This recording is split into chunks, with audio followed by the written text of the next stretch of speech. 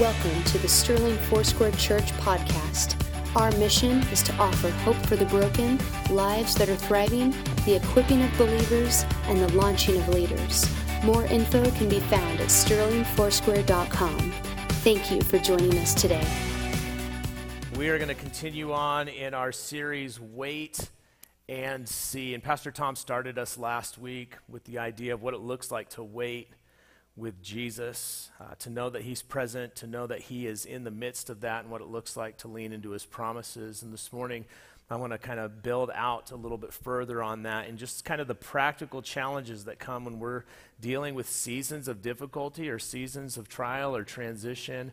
And we're going to look at what it means to practically, in praxis, to wait and to see in faith. To be able to do that in a way where you're not shaken, where you're not overcome, where you're not overwhelmed, but to do it with a faith and a confidence where you're able to stand and to move into and through those types of difficulties. A number of years ago, there was a young man that I knew that experienced a specific traumatic injury to one of his eyes. And the injury was something that came about from kind of some reckless decision making. It wasn't something that was unavoidable. It certainly was. But based on the outcome of what had ended up taking place, is the eye was injured. There was the part of the eye that's the colored part of the eye. If you got blue eyes, if you got brown eyes, that's the iris. And there was a tear in that.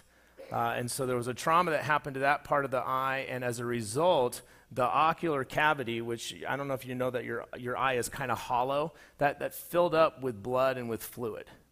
And so as that began to happen, and as he went to the doctor and the emergency room and had people begin to attend to that, they walked him through a series of studies and then brought about kind of this period of waiting, and this was the result of that.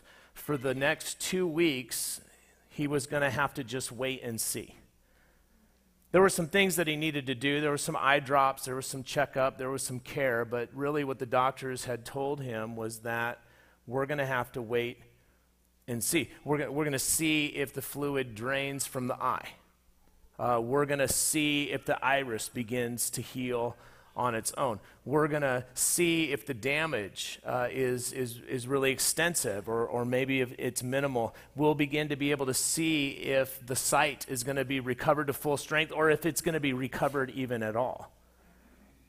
And so for 2 weeks, this young man was told, you're going to have to just wait and see. And I want to ask you, how would you respond to that situation? Like, how would you respond to that type of trauma, to that type of news? What would immediately begin to flood your thoughts, your heart, your mind? How would you feel? What would you begin to entertain as your thoughts? How would you respond in that position? And it may not be something that you can relate to from a one-to-one type of a ratio. But you and I, we're all familiar with moments like this in our lives. We have all been faced with issues, with calamities, with problems, with suddenness that has created space of uncertainty and where our only recourse is to just like wait and see. To just wait and see. What do you do? Right? Do you get busy? Do you get frantic? Do you respond with kind of anxious activity? Do you become fearful? Are you paralyzed by your fear? Are you overwhelmed by your doubt? Does your anxiety just kind of plague your thoughts and your heart and you can't get settled? You can't rest. There's no respite for you. Are there waves of depression that overwhelm you? Do you run? Do you run to addictions? Do you run to behavior that is not helpful for you? Do you retreat? Do you hide? Like what do you do? There's all kinds of ways that we can set ourselves up to that response.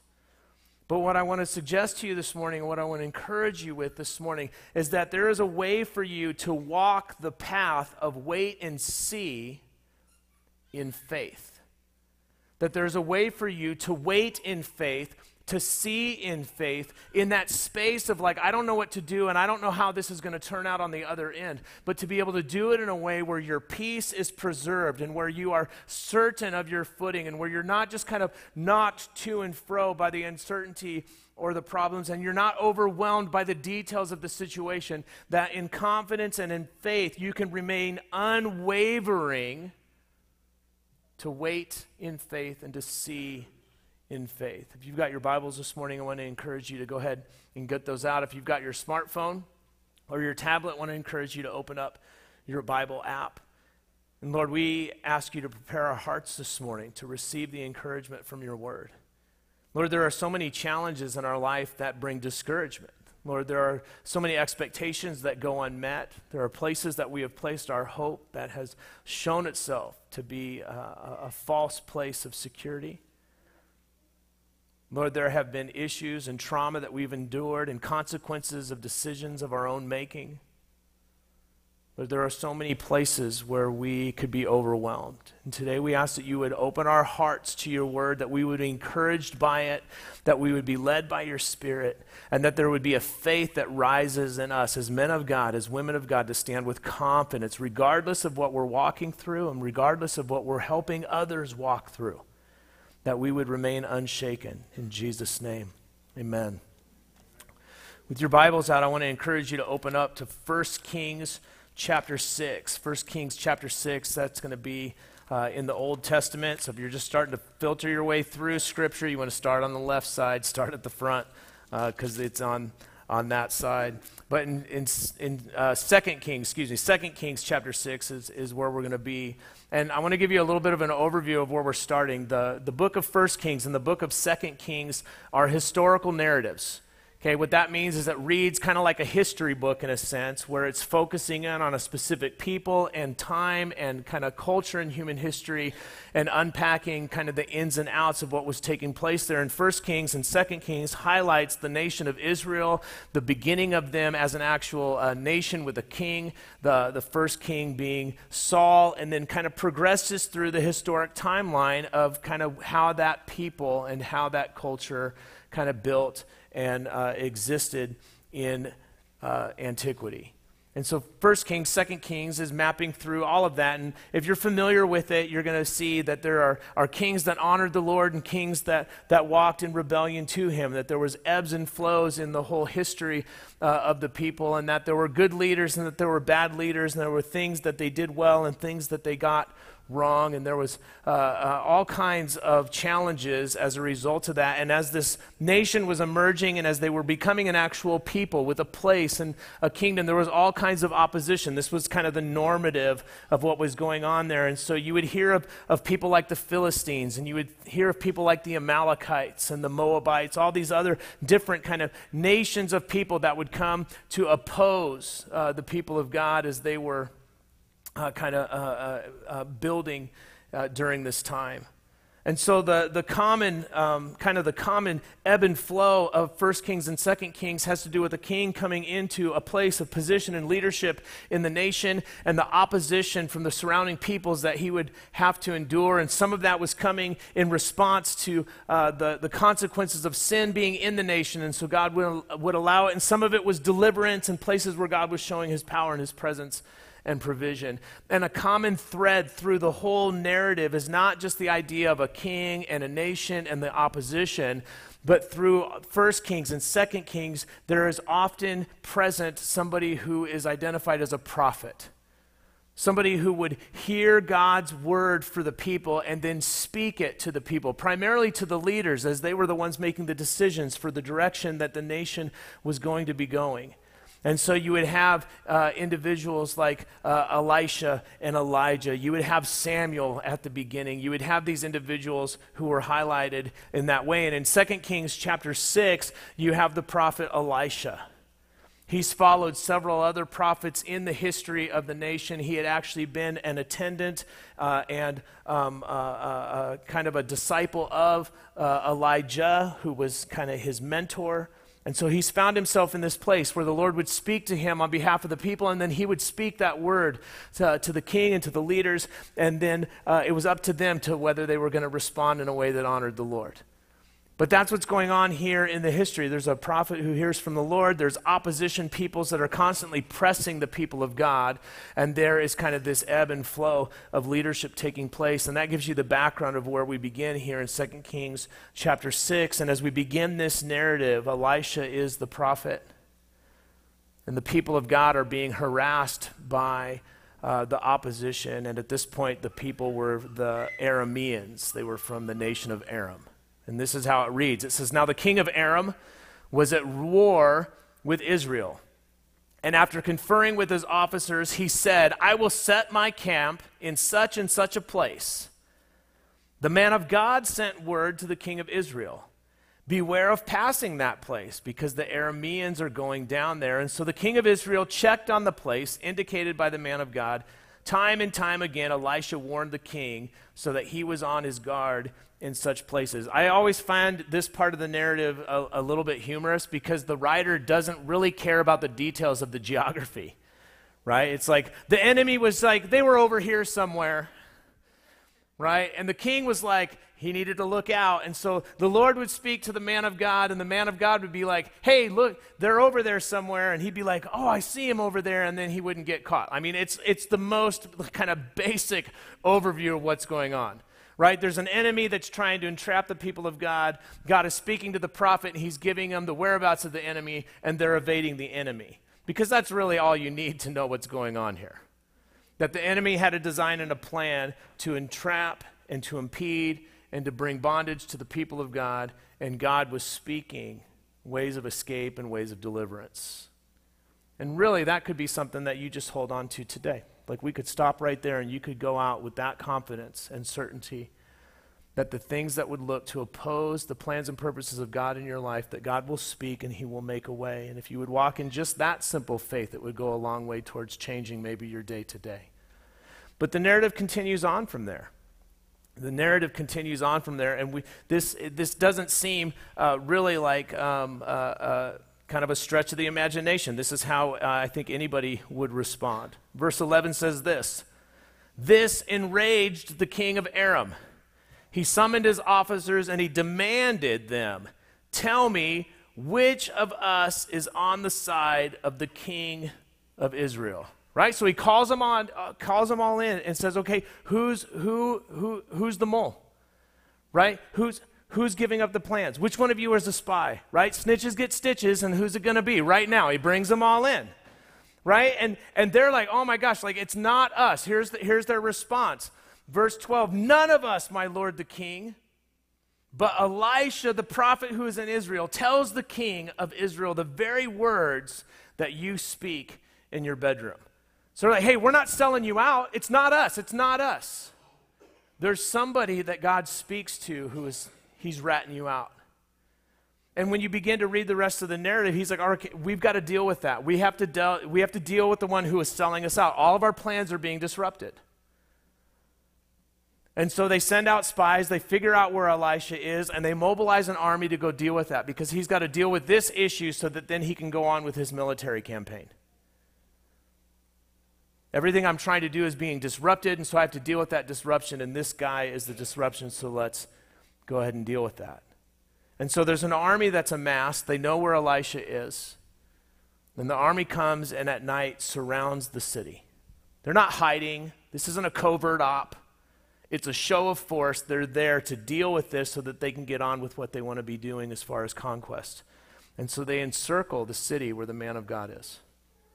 Elisha is there, and he's not alone. He's there with an attendant. He's there with somebody in Scripture who is identified as a servant, but it would have been somebody who would have been like an attendant and even like a disciple. He would have been mentoring this young man in the ways of hearing from God and responding to the things of God, much like Elisha was with Elijah. This was a normative type of apprenticeship. And so he had a young man who was with him. And so the army comes, and they encircle the town. Elisha is in there. He's there with his attendant. So is just the regular of the town folk as well. And so picking up in verse 15, we see the response of the servant man. "When the servant of the man of God, his attendant, his apprentice, got up and went out early the next morning, an army with horses and chariots had surrounded the city." an army with horses and chariots. It wasn't just some foot soldiers. They came in force, they came in mass, they came quickly, and they were going to deal with this. And he exclaims, "Oh no!" Right? That's probably what we would say. "Oh no! Oh no, my Lord, what shall we do?" This is his crisis moment. This is his crisis moment.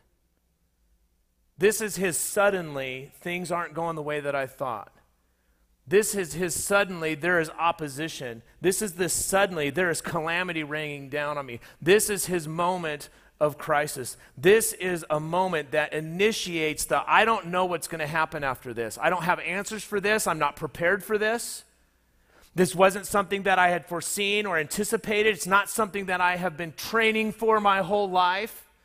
I got up in the morning to have breakfast, and now instead I have an army of opposition against me. I don't know what to do. It's his crisis moment. And in this moment, he's left with, we're going to just have to wait and see. We're just going to have to wait and see what happens. And so he exclaims. He exclaims in fear. He shouts out in uncertainty. "Oh no, what are we going to do?" In your wait and see moments, in your unexpected crisis, in your challenges, in your difficulties, in your I wasn't prepared for that. This is frequently our first visceral emotional response. Oh no, what am I going to do? I don't have an answer for this. I'm not prepared for this. I don't know if I have any recourse at all. I certainly don't have the strength or the training. I guess I'm just going to have to wait and see. And what happens is Elisha speaks into this young man's perspective. He speaks into this young man's situation. They're sharing it together. That's helpful, by the way. But this becomes a teaching moment. This becomes a teaching moment. Listen to me. This is a teaching moment for this young man who is learning what it means to follow the voice of God. A young man he's learning how to follow God. And in reading it as a narrative for you and I, it becomes a teaching moment for you and I as to what it looks like for us in uncertainty to know how to respond as men of God, as women of God. In your wait and see crisis, in your challenges, in your difficulties, there is a way for us to respond. And we see Elisha encourage us with that. So at this exclamation, there is this, I don't have a way forward. And Elisha's answer gives us, I think, three things that are helpful for us to consider if we want to wait and see in faith. So let's look at his response. Verse 16 says, "Don't be afraid," the prophet answered. "Those who are with us are more than those who are with them." I'm going to stop right there because I don't know what went through his mind first and foremost here. Right? It's not always helpful when I have a fearful reaction for somebody to tell me not to be fearful. Right? Isn't that kind of hard? Right? Or you have an emotional reaction and somebody says, "Don't be so emotional." Right? Doesn't that make you just more emotional? You want to throat punch them, right? You want to help them out here? Like, fine, we're going to turn this from emotion, we're just going to get physical with this. He responds in fear, and the man of God says, "Don't be afraid." It's not always the easiest thing for us to hear. In fact, if you are somebody who's familiar with the Gospels, man, Jesus had to do that for his disciples all the time.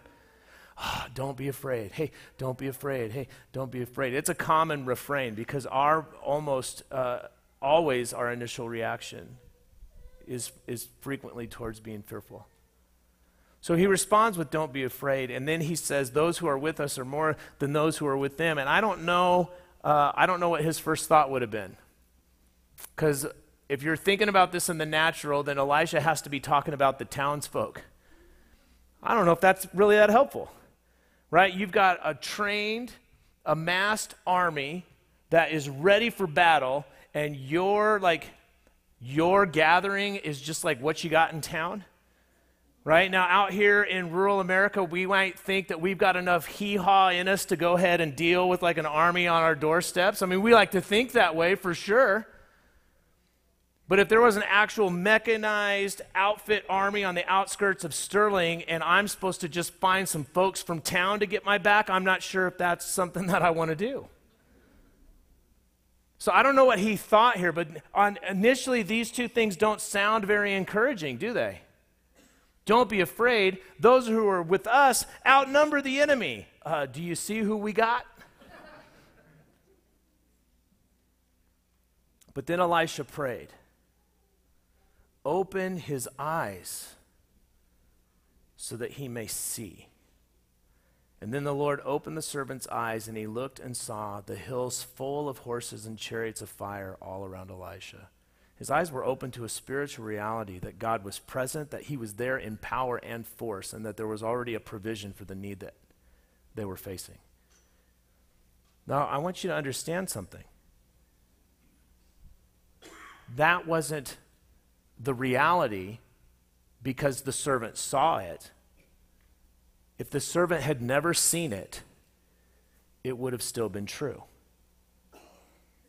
See, God was present, and he was there, amassed in power, and he was ready to bring about the provision of deliverance that was needed, whether the servant recognized it or not. And that's an important thing to understand when we're talking about waiting in faith and seeing in faith. But there's three things that you can pull out of just this little exchange here that are helpful. And one is to wait in faith means that you are able to be at peace in a circumstance that is uncertain. When Elisha said, don't be afraid, I feel like that probably had some weight to it, because you know what you don't see Elisha doing? He's not fearful. You can consider the source of the words being spoken there. That's why when Jesus would speak in the New Testament to his disciples in uncertain, fearful circumstances, and he would say, don't be afraid, you could be like, okay, I can get behind that. Why? Because you never saw Jesus frantic and fearful, and you don't see that in the man of God here. Elisha is not that way. He's at peace. He's at peace. Did you know that a non-anxious presence in an anxious situation is something that can afford strength and peace to others?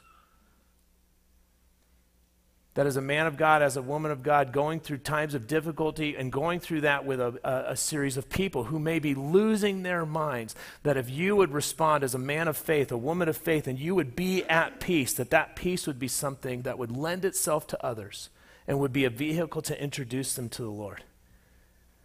Be at peace. And when you're certain about who God is and your relationship to him, you can stand in peace regardless of what you see.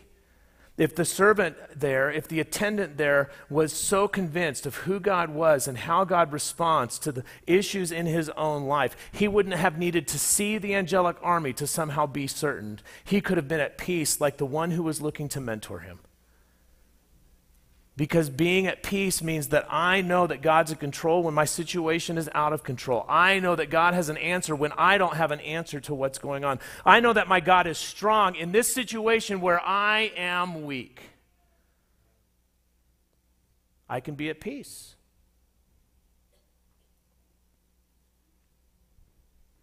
There's a place where God speaks to his people in the Old Testament where he says, be still and know that I am God. Stop striving, ceasing, working, just rest. And then the know that I am God is not know it in your head, like, okay, I know. The know at the core of the word means to experience personally for yourself. And in your wait and see crisis moments right now, God would say, hey, be still and let me show you. Let me show you. Be at peace. The second thing that you see here is that he remained confident. You don't see any frantic activity. He's not packing his bags. He's not trying to sneak out of the city, right? He's not looking for his escape route. He's not trying to find his bunker. You don't see any frantic activity in Elisha. He doesn't retreat. He's got bold, courageous confidence to stand fast. There is a refrain in the book of Psalms over and over and over, if you would read through that, where there's a declaration by those who were writing to say this, I will not be shaken. I will not be shaken. Though this happens, I will not be shaken because you have done this, you have said that, you have shown me this, you have proven that. Over and over and over, I will not be shaken. To wait and to see in faith means that everything else is in upheaval, but I am not in upheaval. I am not in upheaval in my person because I am at peace, and I will not be shaken. I will not be moved because my feet aren't set on my circumstances and my feet aren't set in my own strength, but I'm standing on the rock. I'm standing on the Word of God, the promises of God, the person and the presence and the power of God, and I will not be shaken. That changes everything when you stand in that type of faith and confidence. And this young man is learning that. He's learning that in a very real world praxis. Be at peace, remain in confidence. And then it is interesting to me that Elisha prays and asks God to show him, open his eyes. And what his eyes are open to is not the details of the physical reality. It's not the number of the enemy, and it's not the resource within the city. His eyes are open to the spiritual reality that God was already present and that God had amassed in power and in force and that he was going to have an answer to what was about to happen. His eyes were open to that. But more than that, I think this is important. His eyes were open to the reality that that was true before he saw it. See, we make a mistake sometimes that if we could see something super spiritual or really radical in the natural, that somehow that would be enough to give us faith, that we would be a real man of faith, a real woman of faith. If I saw an angel, pastor, then I could really, or if I saw Jesus face to face, I could really, or if I saw a physical miracle, then that would be the thing that got me over kind of that tipping point. That would be the thing that would relieve all of my doubt, and I could really walk and live as a man or a woman of faith. Can I tell you that's not true? Scripture is full of people who saw angelic hosts and did not respond in a way of faith. Scripture is full of people who walked next to Jesus and watched him do the miraculous, and they never put their faith in him. It's a misnomer to think or to suggest that you and I have to somehow see something and experience something super radical in order for us to be men and women of faith. In fact, greater faith comes from just believing God is who he says he is, and he's going to do what he says he's going to do, and he's going to do that every single time. And so I can be at peace, and I will remain unmoved because I will not be shaken, because I have eyes to see how God is present in my problem.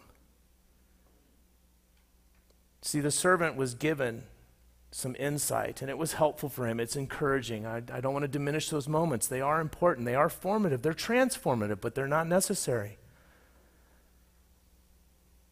It would have been a lesson that would have stuck with him in his next wait-and-see crisis. He wouldn't have needed to see some type of supernatural spiritual reality. He would have been able to set his feet and say, man, God came through before, he's going to come through again. And we get narratives like this in Scripture for our benefit, to be able to see how God has moved, for us to understand and to believe in faith how he will continue to do those things. In John chapter 20, verse 29, Jesus is talking to Thomas. He's come back to talk to Thomas as he had already shown himself to the other disciples, and Thomas had not been present at that time, and he said, hey, if I don't see Jesus, if I don't put my fingers in the holes, I can't. And Jesus comes back and he shows himself, and he brings Thomas into a reconciliation type of a moment, but he speaks these words to him. He says, because you have seen me, you have believed. Blessed are those who have not seen and yet have believed. You don't have to have the experience or the outcome that you want to be a man of great faith, to be a woman of great faith. You don't have to receive what you hope for in the end for you to be somehow at peace or to be unmovable or unshakable. If you put your hope in outcomes, there will always be a sense of disappointment because God does the unexpected in those things.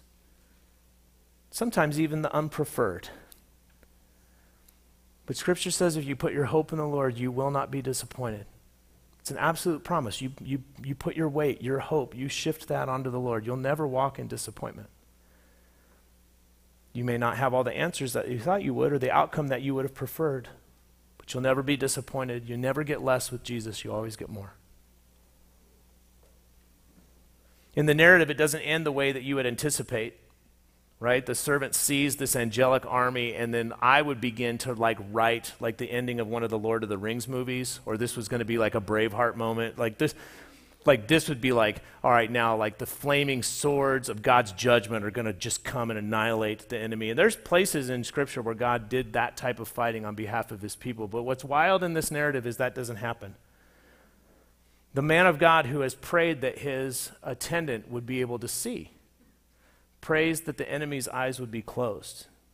It's really kind of an ironic twist in what God is doing here.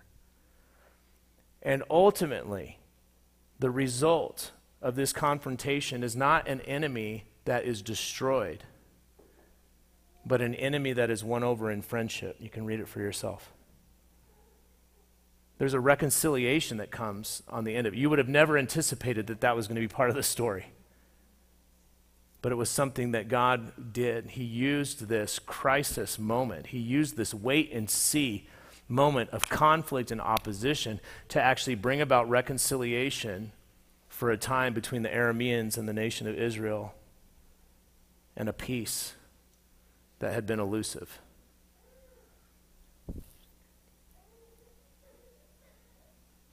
How do you wait and see? How do you respond to those moments? For me, it was 2 weeks of laying on my back, putting eye drops in, being still, and waiting to see what the outcome was going to be. It was 2 weeks of having friends from church come and pray over me. It was 2 weeks from being encouraged by my friends. It was 2 weeks of trusting that the Lord was going to do something, even though I didn't know what that could be. It was 2 weeks of uncertainty. But it wasn't 2 weeks of fear. It wasn't 2 weeks of what if. It wasn't 2 weeks of anxiety or depression. It was 2 weeks of peace, and it was 2 weeks of trust. And at the end of those 2 weeks, I went back to the doctor, and I had them examine my eye. And if we were to talk face-to-face after service, there's a scar in the iris of my eye. There's a red dot that you'd be able to see if the sun was reflecting in there. There's the scar of the trauma and the tissue there. But my eye had drained. The pressure in my eye was back to where it was supposed to be. They gave tests, and after those 2 weeks, I walked out of the doctor's office with 20/20 vision still in both eyes. It was a miracle. It was a grace, and it was a kindness of the Lord. It was unexpected. But I had peace before. I was unshaken before. I was certain of God's goodness before, and that's not to suggest that that posture gives you the outcome that you want. It's to let you know that even without the outcome, that was already a present part of my life for that moment. That hasn't always been the case in my wait-and-see crisis. I've responded in fear. I've been overwhelmed by anxiety. There's been parts of my story that certainly are wave after wave of challenge. But for that one, I can tell you, I was able to wait and to see in faith, and it made all the difference. I'm going to ask you to stand this morning, and as we close, I want you to consider your wait and faith seasons and moments right now. What are the things that you're challenged by? What are the things that you're facing? What are the difficulties that are out in front of you? I'm going to ask you to just close your eyes for a moment, maybe just as a way to drown out distractions around you as our team is moving forward or your friends are getting situated. But what is your wait and see challenge today? You know, right now, where are you pressed by anxiety? Where are you pressed by fear? Where do you have a sense of depression or doubt? Where is there uncertainty about your future? Maybe there's a health diagnosis that you're walking through that is causing a particular sense of anxiety. Maybe you have financial pressures. Maybe your home or your relationships are in upheaval. Like where are you feeling that sense? of uncertainty. What areas of your life right now are you tempted to retreat, to just pack up and run, to give ground, maybe to run back to an addiction, or to give way to a temptation, to give up on a relationship, to not continue to move forward in the direction that the Lord's giving you, or to pray towards a specific end? Where are you so weary in your soul right now that you're ready to just cut and run? Where do you have eyes only for the details of your problems right now? Where do you have eyes only for the details of the opposition? That when you look out, you don't see God's provision. You don't see His presence. You don't see His power. You just see the number of the enemy. You just see the deck stacked against you. Lord, into those places, would you open our eyes this morning? Would you give us eyes to see and ears to hear your presence, to receive in faith and believe your promises? Lord, that there would be a certainty that you are a God of power and provision, and that you will make a difference, that you will turn the tide, that there is a rest of the story that we're not aware of yet.